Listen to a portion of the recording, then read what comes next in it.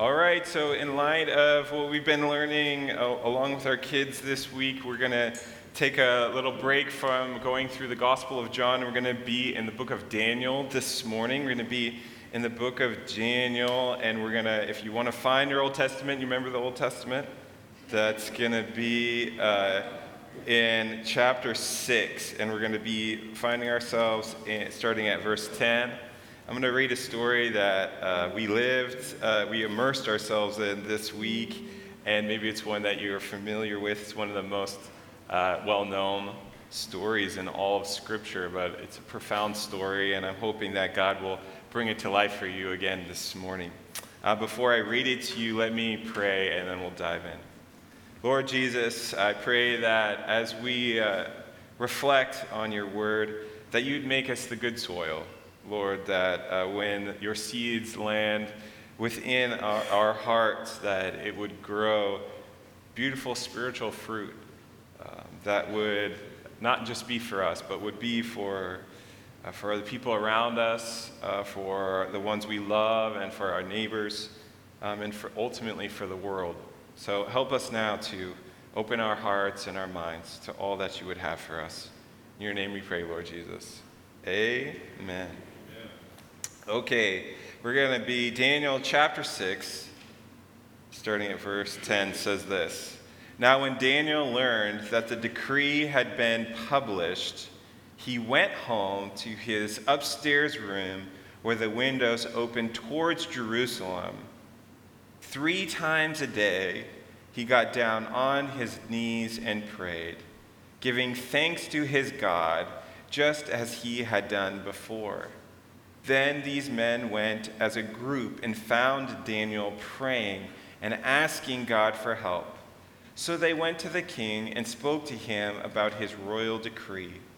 Did you not publish a decree that during the next 30 days, anyone who prays to any god or human being except to you, your majesty, would be thrown into the lion's den? The king answered, the decree stands in accordance with the law of the Medes and Persians, which cannot be repealed. Then they said to the king, Daniel, who is one of the exiles from Judah, pays no attention to you, your majesty, or to the decree you put in writing. He still prays 3 times a day. When the king heard this, he was greatly distressed, and he was determined to rescue Daniel, and made every effort until sundown to save him. Then the men went as a group to King Darius and said to him, remember, your majesty, that according to the law of the Medes and the Persians, no decree or edict that the king issues can be changed. So the king gave the order, and they brought Daniel and threw him into the lion's den. The king said to Daniel, may your God, whom you serve, continually rescue you.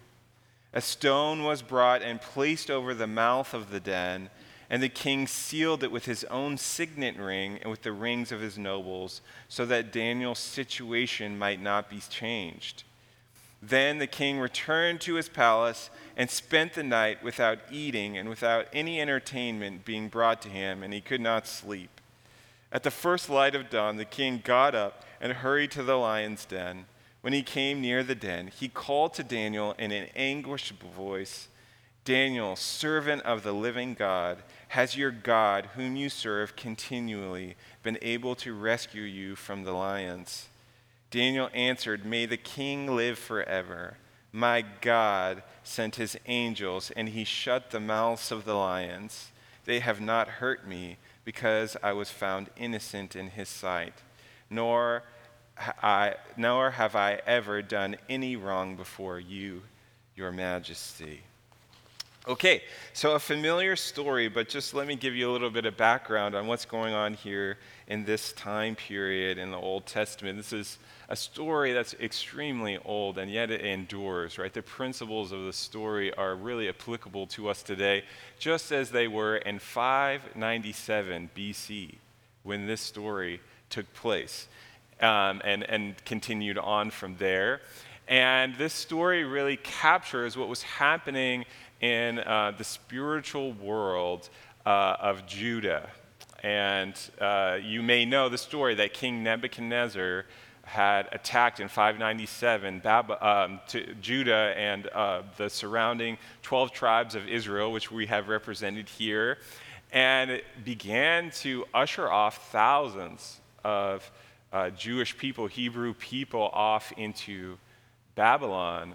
And one of the tactics that Nebuchadnezzar used in order to occupy and to conquer slaves that he had conquered, like these Hebrew people, was to select the best and the brightest. In fact, many scholars point out that Daniel was Hezekiah's son, and so he actually was already of royal lineage. And he was taken to Babylon, selected because he was one of the best and the brightest. And the goal was to take Daniel and his friends and to, by force of pressure of the Babylonian culture and custom, to get Daniel to assimilate to the Babylonian culture. And if that was accomplished, then Daniel could become a leader of those who were in exile for the Babylonians. And so this is a story about somebody who has their back against the wall, that all the pressure is going one way and in one direction of the culture, and yet we see in the story why Daniel's example to cut against the grain and to be defiant against the dominant culture and the dominant strain of the time and his time period, to go against what would have been easiest for him, to go against what would have been most comfortable for him. He's willing to continue to maintain the culture and customs of his home. In fact, in this story, we read that his prayer practice, was that 3 times a day, no matter what, that he would point himself towards Jerusalem, towards the Holy Land, the place where he believed that God dwelled, and he would pray. And time again, he was called into question for this courage, right? And we don't live in a time where 90-foot statues are being erected to King Nebuchadnezzar, but we do live in a time where there's a 1,000-foot skyscraper not too far from here, and there's an arena that holds 20,000 people named after cryptocurrency, right? And so there are ways in which we can, even though this is a really old story, draw out some of the principles here about what it's like to live in a culture that's going one way, but then earnestly wanting to seek after the heart of God. And so how do we do that? How do we maintain culture and practice that looks more like what's in the Scripture than it does what's outside of these church doors out in the world?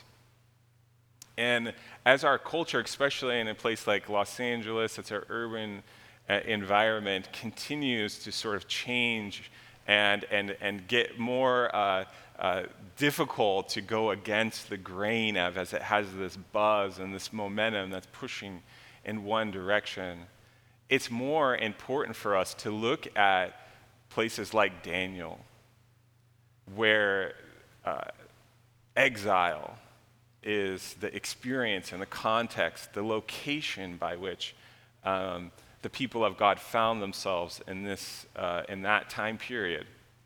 Because in some ways, that's the experience of those who are choosing to worship God in Los Angeles in 2023.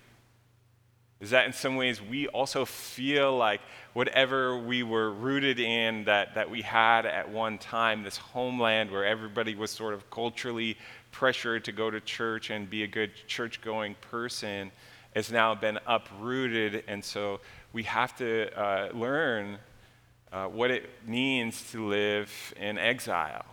What does it mean to be a people of God in a dominant culture that no longer views itself as worshiping the one true God? And so Daniel shows us, right, that one of the biggest things that we could do is just simply to take on a practice. That one of the ways that we maintain identity is to take on a practice, a prayer practice. What a beautiful thing. On session, we just have a simple prayer practice that we're doing together where we try and pray for somebody who's hurting within the congregation together 3 times a day. Simple, short prayers in the morning and noon and in the evening time, just as a way to remind us that we're growing spiritually together, that we are in charge of caring for the church together, and it helps to remind us wherever we are, whatever we're about in our day, that this is what we're rooted in, this is what our identity is. And, there's a lot of challenges to living in exile, but there's also great promise. In fact, it's one of the best teachers in all of Scripture. We see that in times of comfort, in times of great blessing in the Scriptures, that it's typical that the people of God begin to drift and lose their way and become more comfortable with the dominant cultures around them. But when exile happens and they're uprooted, that there's this deep refining, this great testing that takes place, and there's a discovery that happens. That discovery is the providence of God. And this week I got to be Daniel for all the VBS kids, and I dressed up, and we had some skits every day. And on the first day, we just explored how Daniel refused to eat from the table of the king, which was a great, courageous action. And I had little carrots that I gave out to all the kids. And these carrots somehow got imbued with special powers. And one of the kids, it was their first day, and they were really nervous, one of our little kindergartners. And they came up to Daniel and told Daniel how they were feeling a little nervous at VBS. And so Daniel decided what he would do is just take one of these carrots that was Daniel's food and say, maybe if you have one of these carrots, it'll just fuel you. You can have some of my food. And so she took the little carrot and she ate it, and she was filled with courage, and she went back off to her classroom. Right? And it was just this little simple thing, this little small practice, right? That reminds us that God is with us. We need these reminders throughout our day that God is really with us. No matter what we're going through, when things change, God is with us. And the 2 big questions on the first day were, what would you miss most if you got taken from your home and you were put into a new land? What would you miss most? And of course, you can imagine all the sharing was about their dogs and their lizards and their fish and their family and their comfortable bed and all the things that you could imagine, that if you lost your home and you had to go somewhere else, that would be really scary. And then we had some really honest kids that even shared that they had an experience like this, that they did have to move, and it was really hard, and it was a big challenge for them in their life. Then we asked another question, which is, what is the biggest challenge that you're facing right now? And I can tell you that after being at a camp with teenagers and being at VBS this last week, that our kids, this generation is going through a lot. And there's a lot of hurt. And unfortunately, our kids are not spared from the hurts and pains of the world, right? And so I sat there dressed as Daniel, listening to these little kids tell me about some of the real hurts in their life and explain to me what was difficult about being a kid in 2023. And it was real. And so it was so important that after they did that sharing, that we shared the memory verse for that day, which was from Hebrews 13:5. It says this, "For God has said, I will never fail you. I will never abandon you. And as they shared their difficulties, to share that verse with them felt like a beautiful thing, to speak directly to their heart, to just let them know that, God doesn't prevent every bad thing from happening in the world, but God promises that no matter what happens, that he will never fail you, that he will always be there with you. That's an important lesson to learn in exile when things are difficult. And one of the most famous stories in the book of Daniel really accentuates this point, right? You remember his friends Shadrach, Meshach, and Abednego. And I got to tell this story as well to our little ones, and it was really fascinating because, of course, this is like a pretty intense story in the Old Testament, right? And so one of the things that the curriculum called for was to light a little scroll on fire in the middle of the skit. We thought that was a bit extreme. We had the fire extinguisher out.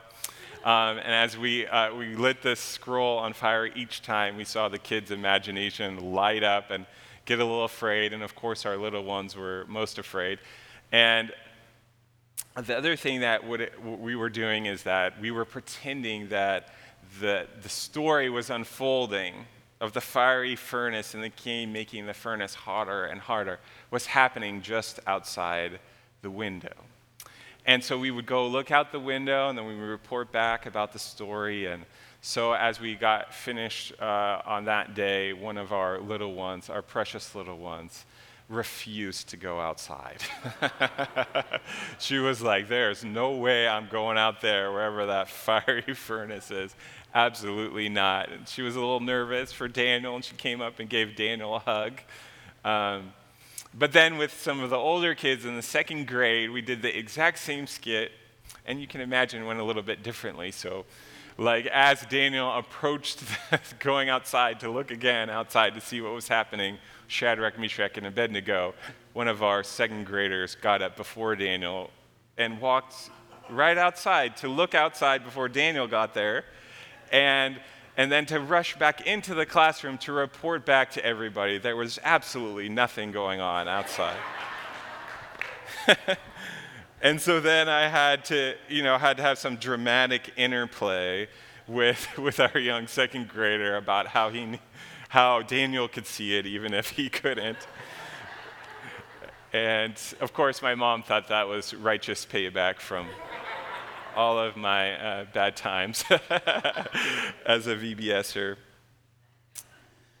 But, I just want us to think about the story Shadrach, Meshach, and Abednego for a sec, because it has this great theme that we saw in our story as well, right? Which is that in the mouth of the Babylonian king who built a 90-foot statue to himself and commanded that a mesmerizing rhythm should be played and everyone should bow down, in the mouth of that guy who made the furnace hotter and hotter and hotter, that as Shadrach, Meshach, and Abednego went into the fiery furnace, we see the king counting. And he counts 1, and he counts 2, and he counts 3, and then he counts 4. And he discovers one of the most important things that any human being could ever discover, that even in the fiery furnace, God is with us. Emmanuel is with us. The Archbishop Desmond Tutu has an amazing quote because in the midst of the apartheid, he really drew on this teaching of Daniel and drew courage to stand up against the racist apartheid culture that he was born into. And so this story became a living story for him and for Nelson Mandela and the people that were a part of just making equal rights for all people in South Africa. He writes this: our God cares, for this God is Emmanuel, God with us, who joins us in our dumbfounded speechlessness and bewilderment. And this God does not give advice from a safe distance, but enters the fiery furnace of our anguish, and God wipes away our tears. The God who knows us by name, from whom nothing, not even death, can separate us. Wow. Do you know this God? Do you think about the things that you're facing? Do you know this Emmanuel, this God who is with you no matter where you go? I just want to do a little imagination practice since today is about kids and their imaginations are so powerful. There's a really cool spiritual practice that was started in 1491 by a young man who was in the military, in the Spanish military, and one day his leg was completely destroyed by a cannonball. And so he was forced to sit in a hospital bed, and in 1491 there wasn't a lot of extra reading around. So the only thing that he had to read was the Bible. And he read it over and over and over and over again until one day he decided, okay, I'm not just going to read it, I'm going to imagine myself in the story. And his name was St. Ignatius. And he developed this practice that Christians have been doing since that time, where we can read the story, but then we can also imagine ourselves in the context of the story. And as I was thinking about, as I reread the story of Daniel and the lion's den and the imagery of the story, it was really powerful to me. And so what I really want to do for just a few moments together now is I want to invite you, if you'd be willing, to use your imagination, to close your eyes, and to think about what it would be like in the story. And we're going to use our senses in order to imagine what it would be like in the story of Daniel and the lion's den.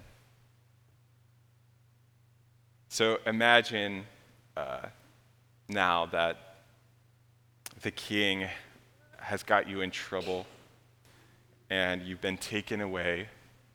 You've been taken to a pit of lions and put at the bottom of the pit. What does it look like down there?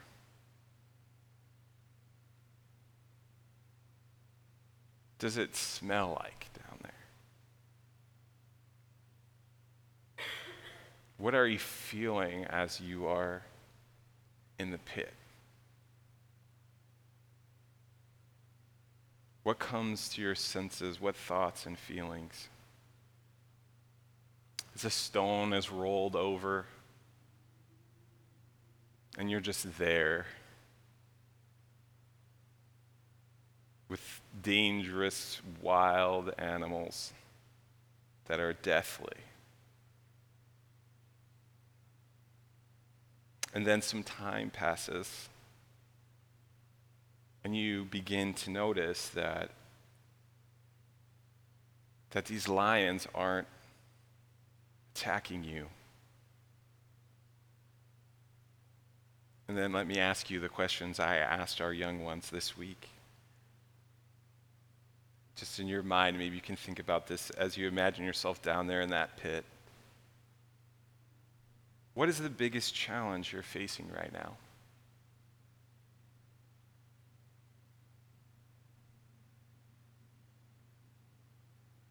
What do you really need God's help with?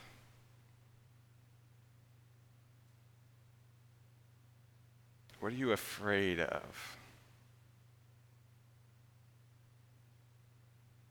And then some more time passes. And you can see that you're going to be fine. So what are you thankful for?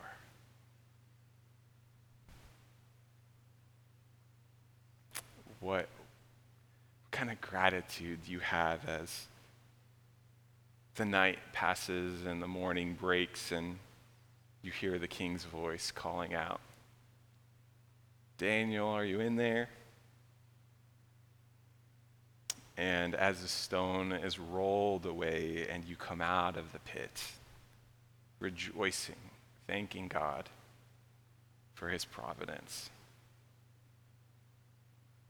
Lord Jesus, as we prepare now for communion, I ask that you would be God with us, Emmanuel, the one, no matter what we are facing, what we're going through today, that we can hold fast to this great truth, that you are the one true God who's here to help, here to care, here to provide. Precious and holy name we pray, Lord Jesus. Amen.